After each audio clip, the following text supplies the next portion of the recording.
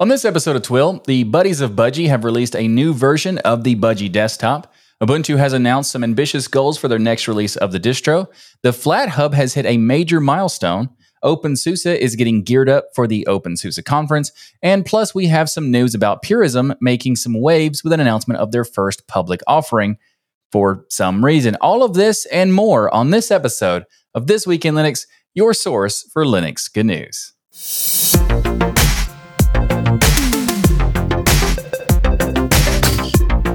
This episode of TWIL is sponsored by Linbit. More on them later. The Buddies of Budgie have released a new version of the Budgie Desktop with Budgie 10.9. They also made a blog post talking about like a look back year in review type of thing for 2023, as well as their goals for 2024. I'll have all of this linked in the show notes if you'd like to check it out for yourself. But let's talk about some highlights. Now, we're not going to talk about the 2023 stuff because there's a lot of improvements and new features that were added to Budgie in 2023, and we've already talked about that when they were released. So you can check out episode 218 and 234 to see the news in 10.7 and 10.8 of Budgie respectively.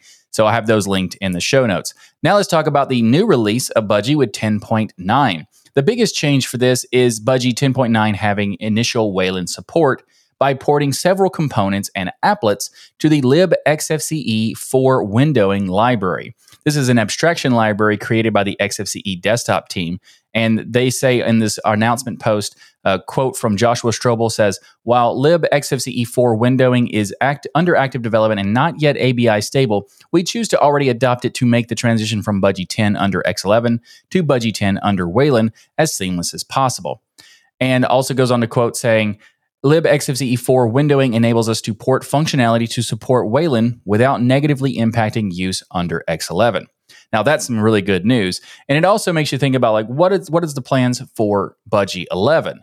So they're aiming for full Wayland support to be in Budgie 11, but they're also working on an in-house Wayland compositor that we talked about in episode 231 of TWIL called Magpie. So there's a lot of plans for the Budgie desktop, both with the X11 support of the 10 point series, also the Wayland support of the 10 point series, and the Budgie 11 support. So there's a lot of work going on there. This release also introduces a redesigned Bluetooth applet that now provides direct connect and disconnect functionality for paired Bluetooth devices, battery life indicators, and a new functionality that lets you send files to your Bluetooth devices, which is really cool. And their plans for 2024 is, of course, improving X-Wayland support. And in second half of 2024, they hope to have a Budgie 10 that is Wayland only, which will be very interesting. And then this is probably not going to be like a production-ready thing, but maybe, who knows? But I'm very interested in that, as well as they're working on the support for the next generation of Budgie, which is Budgie 11, which will probably using the EFL stuff, which is the Enlightenment Foundation libraries. And we talked about this in a previous episode. I'll have that linked in the show notes too if you'd like to learn more about that. There's a lot of stuff moving here, so we can't cover everything, but I think this is a really good news for the Budgie Desktop. And for those who have not tried the Budgie Desktop, I highly recommend it. You can check out Solus or Ubuntu Budgie or Fedora Budgie. There's a lot of cool stuff in Budgie. So if you've never tried it before, I highly recommend you check it out. And if you'd like to learn more about this news or any of the things we talked about already from the previous episodes, I have links to all of that in the show notes. We've got some very interesting news for Ubuntu users related to the next release of Ubuntu, which will be in the April of this year with 24.04 LTS.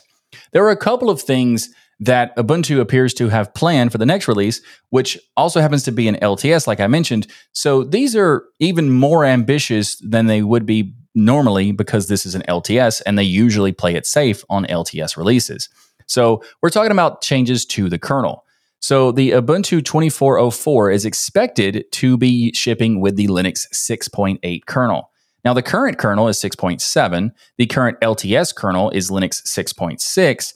So it looks like they're going to be a bit aggressive here because Linux 6.8 is expected to be released in March, and that is very close to the release date of April for Ubuntu 24.04. So I'm very curious to see if this happens. It would be very interesting and also double interesting because it's an LTS release. And on top of that, Ubuntu is considering applying low latency optimizations to its kernel, and these changes are mostly config options that occur on boot. And this is going to be really interesting to see if they do this, especially for an LTS. Now, speaking of Ubuntu, you should also check out the episode of Destination Linux we just released, episode 356, where we talk about the snaps format from Ubuntu. We discuss whether it's helping Linux or if it's a snap-ocalypse. Or anyway, check it out, destinationlinux.net/356. And if you'd like to learn more about this latest news regarding the Ubuntu 24.04 LTS release, you'll find links in the show notes. We have a couple of items for openSUSE this week, starting off with the openSUSE conference. They have released some travel details related to openSUSE conference. And first, it's taking place in Nuremberg, Germany in June, on June 27th through the 29th. You may need to get a formal invitation letter, though, for potential having a visa, depending on where you're traveling from. There'll be an email that you can contact to get that invitation letter. And also, if you are a contributor to openSUSE, you can even use the travel support program that they offer, which will pay up to 80% of the travel and the lodging to go to the openSUSE conference, which is pretty cool. I did not know about that part about openSUSE paying for that, so that's pretty cool. And if you are not a contributor, you might want to consider becoming a contributor if you would like to go to the conference. Also, let's talk about openSUSE Tumbleweed. So openSUSE Tumbleweed has got a lot of updates this month, updates to the kernels, updates to Firefox, KDE frameworks, Mesa drivers, systemd, GStreamer, Samba, and so much more. But I also wanted to talk about the fact that they have changed the way they're releasing information about Tumbleweed, because I had a little bit participation in this, because the openSUSE Tumbleweed project is awesome. It is a rolling release distribution that has snapshotting so you can roll back and all sorts of stuff. It's a very, very cool option from openSUSE. But the problem is that I hardly ever talk about it on this show, because they would basically update every day and change stuff all the time, and it was hard to keep track of it. And I requested that they change their blog post to being, instead of as frequent as it was, to being once a month, so that we could talk about it more often and more specifically. And they have done that, which is awesome. So maybe it's part of my suggestion. Maybe they were already thinking about it. Who knows? But the fact that they're doing it is great, because you'll hear more about openSUSE going forward, because Tumbleweed is where they do all the development, all the innovative stuff, and there's a lot of stuff to talk about, especially coming up on the end of this month in February, because I assume we're going to be talking about Plasma 6 at that point. And yeah, I can't wait for that. Anyway, if you'd like to learn more about the openSUSE conference or openSUSE Tumbleweed, you can check the links in the show notes. So the Flathub team has announced some exciting numbers related to the usage of this Flatpak store, with reaching a big milestone. According to their data, they are now having over 1 million active users using Flathub, serving over 1.6 billion downloads, over 2.4 thousand apps. More than 850 of those apps are verified. And this is just great news, because first of all, the Flatpak format is a very important thing, because the universal formats in Linux is very important. So I'm happy to see that. And also the massive uses of Flathub is really good, because when Flatpak was first announced, there was no central way to get any Flatpaks. So almost no one ever used it for at least a year. And there was even a point where I kind of made a joke. There was only like 14 Flatpaks at the time. And why would anybody use it? And now we're, fast forward a few years, and we're at a point where there's over 1 million active users, and that's awesome. So fantastic news there. They also provided some potential reasons they think that the growth happened. First of all, having popular apps like Firefox, Chrome, Discord, Spotify, and Zoom being easy to install via the Flatpaks is probably one of them. I agree with that. They also introduced the verified app system, which they say makes the system more trustworthy. And I think that that's also true. But the verified apps, for those who don't know, is basically just the app is managed and maintained by the official developers of the app. So it's not necessarily like verified to be good or verified to be the best thing or whatever, that sort of thing. It just means that it's verified that the people who are making the Flatpak are also the people who make the application, which is very important. I'm glad they did that, because it used to be quite hard to tell. So very good news that it's probably helping, And also the Steam Deck, that's probably helping too, because the default way to get applications on the Steam Deck is via the Flathub, as well as many, many more things, such as the adoption of Flatpaks and Flathub in Linux, and just various distributions, and so that sort of stuff. So just really good news overall, and I'm happy to hear that for the Flathub, as well as, just let you know that I like Flatpaks myself. If you have not tried Flatpaks, you should definitely try it. And if you haven't tried Flatpaks, what are you using right now? I'm very curious. And if you'd like to learn more, links in the show notes. There's a new version of the System Rescue project with System Rescue 11. For those unfamiliar, System Rescue is a System Rescue toolkit available as a bootable medium for administrating or repairing your system and data after a crash. It can be used for both Linux and Windows systems and comes with tools such as gparted, FS Archiver, as well as basic file system tools and other tools. This update has an update to the kernel for Linux 6.6 LTS. It adds an option for SSH known hosts in its YAML config. It updates the XFCE desktop that it uses, and it also has replaced the dstat package with DOOL or DOOL, and adds bcachefs-tools, blocksync-fast, which is for block-based backups, sleuthkit for raw file system inspection, timeshift for other backups, as well as many bug fixes and that sort of thing. If you'd like to learn more about System Rescue 11, you'll find links in the show notes. A new version of Red Core Linux has been released with version 2401, or 2401. Now, of course, it's based on the fact that it was released in January of 2024, but they don't have a indicator of a switch like that. It's just 2401, so 2401. For those unfamiliar, Red Core Linux is a rolling release distribution based on Gentoo. It gives you a quick way of installing a Gentoo system without having to do compiling, provides repos with binary packages and that sort of thing. Now, we did talk about recently that TWIL, that the Gentoo distribution is now adding binary packages, but Red Core has been around for a while, and the Gentoo thing is a recent change. So if you are interested in that, you still might want to check out Red Core just to compare and that sort of thing. Also, with this release of version 2401, has been announced with new changes to resync the Gentoo's testing tree up to the latest date of January 21st. Also, it ships the LTS kernel of 6.6. Pipewire is now the default audio system. OpenSSL has been updated from version 1 to version 3. FFmpeg got updated from version 4 to version 6. And Landlock LSM is now enabled on the kernel.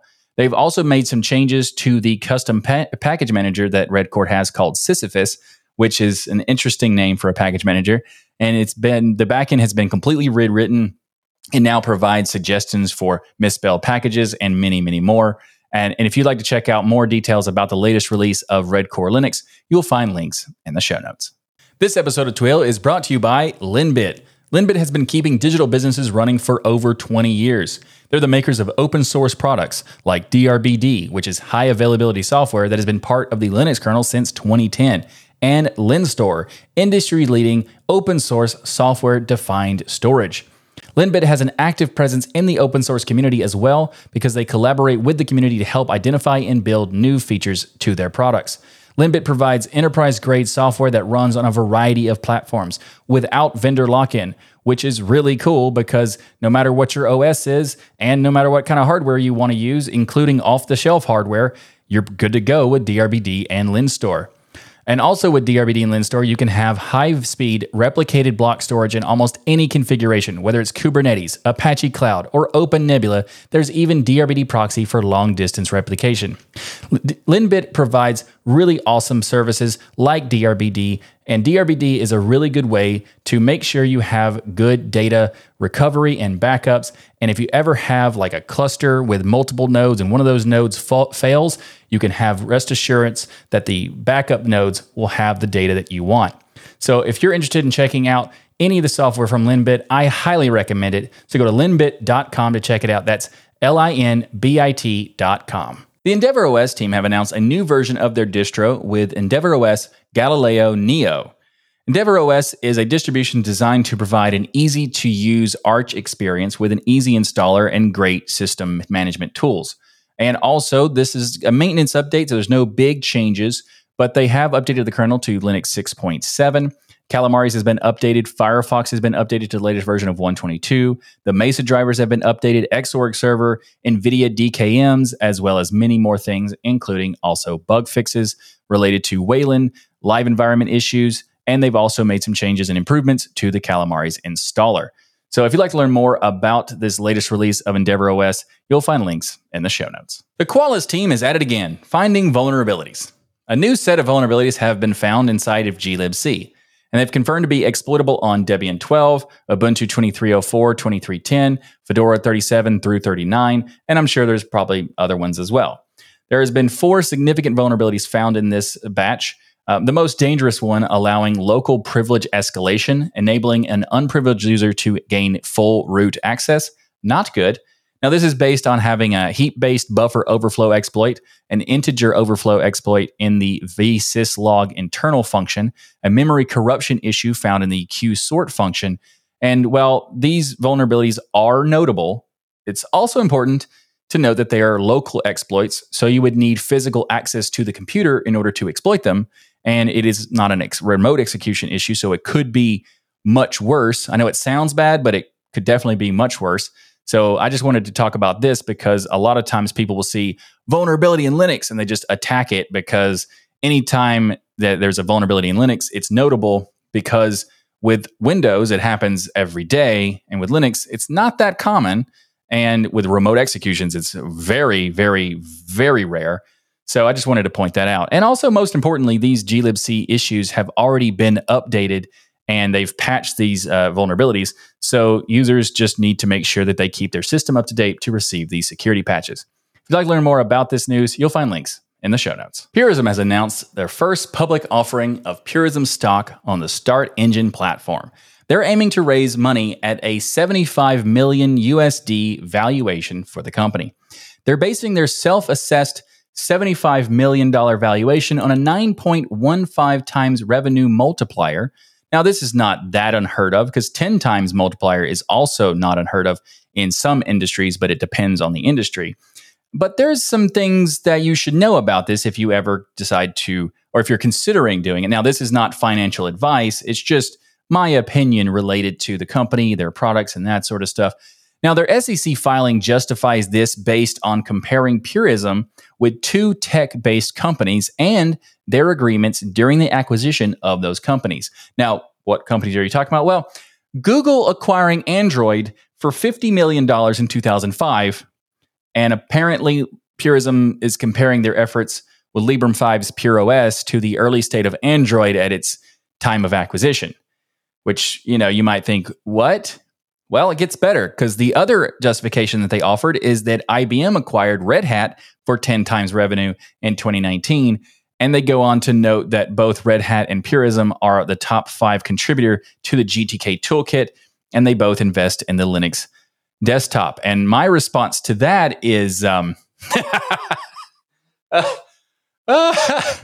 okay, so you're saying Purism is the equivalent of Google and Android, and Purism is equivalent to Red Hat. I'm going to have to disagree there. But for those unfamiliar, Purism does not have the best reputation. So yeah, I was laughing because I'm very familiar with this company. It used to be a company that people wanted to be successful, and I wanted it to be successful. But after failing to meet promises that they were crowdfunding, reports of refusing to give refunds to customers, and their products being described in the most generous way as underwhelming, the first time I covered Purism on this show, I was optimistic. But that was many years ago, and that's not happening today. I don't like to cover topics on this show that are negative most of the time because I prefer to just talk about things that I like or I find interesting because it's just not my style to talk about things that are negative. But this company is such a mess, in my opinion, that it's kind of funny. So with this, they also put out some of their financial information, which is interesting because it includes revenue and sales for 2022, which were $8.1 million. And they're using that as the multiplier for the 10 times thing, or 9.15 times. So, but also there's cost of goods that were sold. So there's a 4.2 million cost. So it's not like that's not a net revenue. This is a gross revenue. In fact, they did also give information about the net income and also their debts. So they have 6.7 million in short-term debt and 15.1 million in long-term debt. And in 2022, the net income was negative 478,000, which is better than the 2021, which was negative 2.7 million. So speaking of this attempt to get some public offering stock sort of thing, Purism has now crossed over $100,000 in stock buying, whatever, in fewer than 48 hours. And that's interesting. But I also am wondering how? Why? So to give you some context, let's talk about some of their devices. Now, in my opinion, the products that they offer and the services that they offer are not worth paying for. That's just my opinion. So let's talk about specifically the phones that they offer, because that's what they're mostly known for. That's how they got big and popular in 2017 when they did the crowdfunder and that sort of thing. So let's talk about that. Now, and I've done some research, except for the server, because I don't really know what to compare it to. But in my opinion, based on my research, there are products that are cheaper and better for all of their product line. But let's talk about the phones. So the Librem 5 has a NXP IMX8M processor, which was released in 2017. It comes with 3 gigs of RAM, and it has a storage of 32 gigs. Now, let's compare it to the Liberty phone, which has the exact same processor. And this is also their phone, by the way. Librem 5 is their non-US made version, and the Liberty phone is the US made version. The Liberty phone has 4 gigs of RAM, which is 1 gig more, and has 128 gigs of storage, which is an improvement, but kind of like the baseline these days. So the Librem 5 is $1,000. It's $999, but there's plus tax, so we're just going to say $1,000, right? Plus, the Liberty phone is twice that, $2,000 for 1 gig of extra RAM and the same processor. Now, let's compare it to something else. Now, I'm not going to talk about like all the massive mainstream flagship phones. We're just going to talk about phones that are related to the Librem phone. So we have the Pine Phone Pro, for example. It has the Rockchip RK3399S, which was released in 2021, which is much more recent than 2017. It comes with 4 gigs of RAM, which is the same as the Liberty phone. That was $2,000. And it has 128 gigs of storage, which is the same as the Liberty phone for $2,000. And it comes in at $400. So significantly cheaper. But you might be thinking, well, that doesn't have all the features that the Librem 5 has, such as, you know, being easily removing the battery or changing the hardware configurations and stuff like that, and having a micro SD card. Yeah, it has all those. It does. But sure, it's not made in the USA, so if you want to compare it to the Librem 5, it's still a more powerful device with more storage, a newer processor, and it costs much, much less. So let's talk about another option. There's the Fairphone. And if you're in the US, you can get the Fairphone 4 from Marina. We actually had Marina on an episode of Destination Linux. If you'd like to learn more about them and the EOS operating system and the stuff they do, it's very interesting. So check that out. I have that linked in the show notes. But the Marina Fairphone 4 has a Qualcomm Snapdragon 750G, which was released in 2020. It comes with 6 gigs of RAM, 128 gig storage, and comes in at $550. And if you get a Fairphone 5, because if you're not in the US, you can go to get it. Some like the European people can get it. And unfortunately, we can't get the Fairphone 5 yet, but hopefully that comes soon. But again, the point is more powerful and cheaper. But let's have a little bit of fun with this, right? Let's kind of go a little farther. Let's compare the Liberty phone with a massive flagship phone that everybody knows is overpriced. It's super expensive for no reason. You can't justify it. It's not the highest RAM. It's not the highest storage. It's not the most powerful CPU, yet people still buy it. And then other people argue that it's overpriced. And we're talking about, of course, the iPhone. Of course, we're talking about the iPhone. So the iPhone 15 Pro Max. I went on their website. I maxed out everything I could, which is not a lot, but you can get an 8 gigabyte RAM phone with the A17 CPU, which is made by Apple, and the 1 terabyte storage. All of this for $1,600. Now, why am I talking about the iPhone? Well, the excessively overpriced phone that people think is not powerful enough to justify its price is twice the RAM and a lot more terabyte. It's a terabyte. It's a lot more storage, a lot more powerful, and it costs $400 cheaper than the Liberty phone. Just keep that in mind.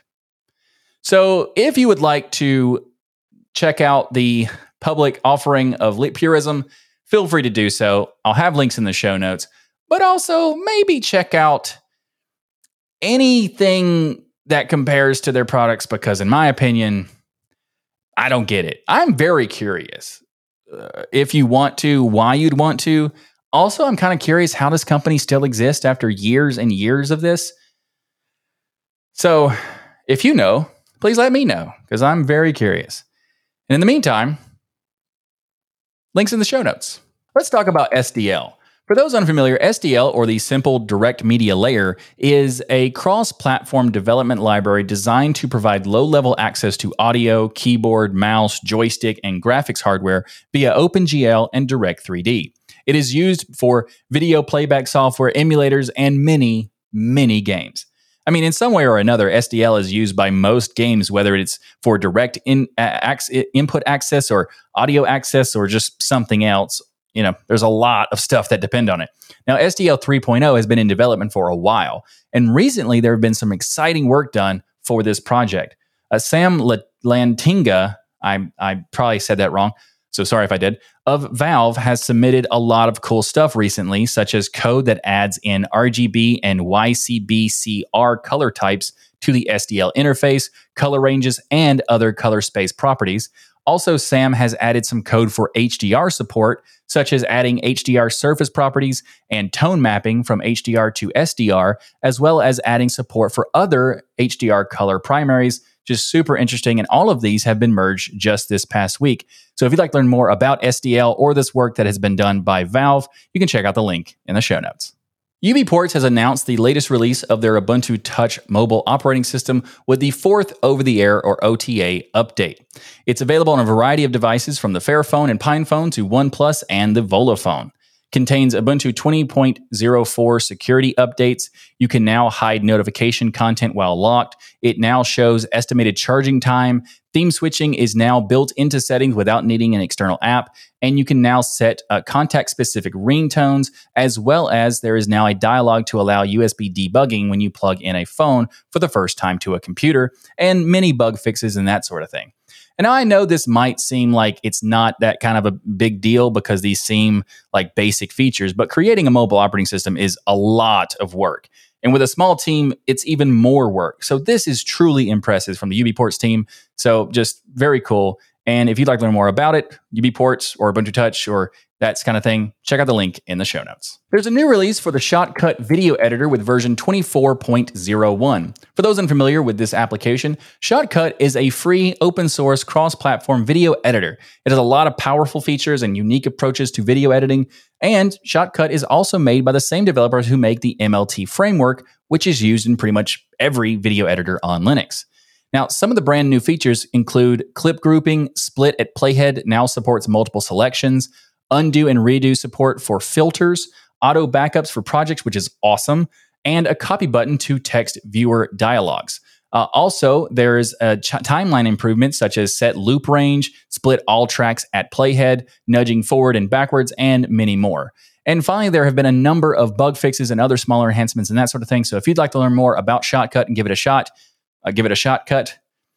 that was bad. You can check out the links in the show notes. Now, the next topic is something I just think is interesting. It's not necessarily related to Linux, but I think it's an interesting topic. So the FTC has found that Intuit was violating U.S. law over TurboTax advertising. So the FTC saying that it's because of their TurboTax free service. The FTC says that Intuit engaged in deceptive advertising in violation of the FTC Act and deceived customers when it ran ads for free tax products and services which many consumers were ineligible for. TurboTax often has ads about how you can file for free with their service, and apparently it only applies to simple taxes and doesn't cover all that many people. That's what FTC is saying. Now, the FTC commissioners have voted 3-0 to uphold an order prohibiting Intuit from advertising that their products are free without stating that it's not free for the majority of customers. And Intuit has responded saying that commissioners for the U.S. Federal Trade Commission unsurprisingly announced that they have ruled in favor of themselves in a lawsuit filed against Intuit. Intuit is immediately appealing this decision, and we believe that when the matter ultimately returns to a neutral body, we will prevail. Now, Intuit defends its practices, saying it's helped more than 124 million Americans file their taxes free of charge and has always been clear, fair, and transparent with its customers and is committed to free tax preparation. I wonder how many years it took for them to get that number to accumulate to 124 million, because the American population is over 330 million. I'm just curious. Obviously, it's not that many using it, but I wonder. Anyway. Plus, tax preparation in the U.S. is a very big business, which is why our system is hot garbage. You might be wondering, why am I covering this on the show? Well, it's just interesting, and I thought you might like to know. Because in the U.S., it's the tax season now. While I know this is not that relevant and it's not that interesting to a lot of people, I find it interesting, and I'll give you the reason why. It's because that the United States is one of the few countries on the planet where taxpayers have to guess what taxes they owe. I've talked to many people on this topic from many different countries over the years, and it's usually a bit shocking for them. So I wanted to give you a quick breakdown of how it works here. In a lot of countries, the government calculates how much each citizen owes in taxes and then tells them to pay that amount. Then the citizen can submit deductions back in order to lower their tax burden and that sort of thing. And this is fair. It's a fair way to do it. This is not how it works here, though.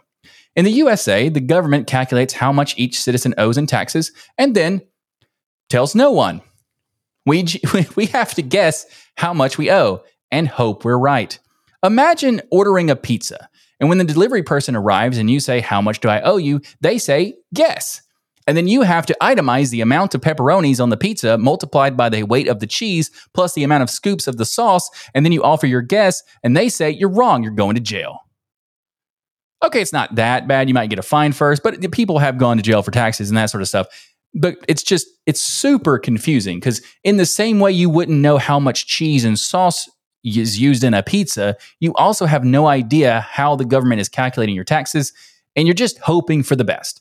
So it's funny to me when people talk about how they're doing so much good for the American people and they're making money off this horrible tax system when for decades politicians have attempted to fix the horrible tax system. And I'm pretty sure there's been some companies who didn't like that idea because they wouldn't be able to make money because it's so confusing. People just pay them to do it. So that's just my theory here. I'm not saying that's true for Intuit or whatever, but who knows? But that's how it works here. And if you're from a country with a reasonable system and one of your American friends complains about taxes, well, now you know that you can sympathize with them. So instead of having an American complaining about taxes, there's a reason. No one understands it, and no one has any idea how much they owe. And if you accidentally pay more, well, that's it. If you'd like to learn more about this news, you can find links in the show notes. Thanks for watching this episode of This Week in Linux. If you like what I do here on the show and want to be kept up to date with what's going on in the Linux and open source world, then be sure to subscribe. And of course, remember to like that smash button. If you'd like to support the show and the Tux Digital Network, then consider becoming a patron by going to tuxdigital.com/membership, where you can get a bunch of cool perks like access to the Patreon-only sections of our Discord server and much, much more. You can also support the show by ordering the Linux Everywhere t-shirt, the one I'm wearing right now, and the This Week in Linux shirt at tuxdigital.com/store. Plus, while you're there, you can check out all the other cool stuff we have like hats, mugs, hoodies, stickers, and much more at tuxdigital.com/store. I'll see you next time for another episode of your source for Linux good news. Thanks again for watching. I'm Michael Tennell. I hope you're doing swell. Be sure to ring that notification bell. And until next time, I bid you farewell.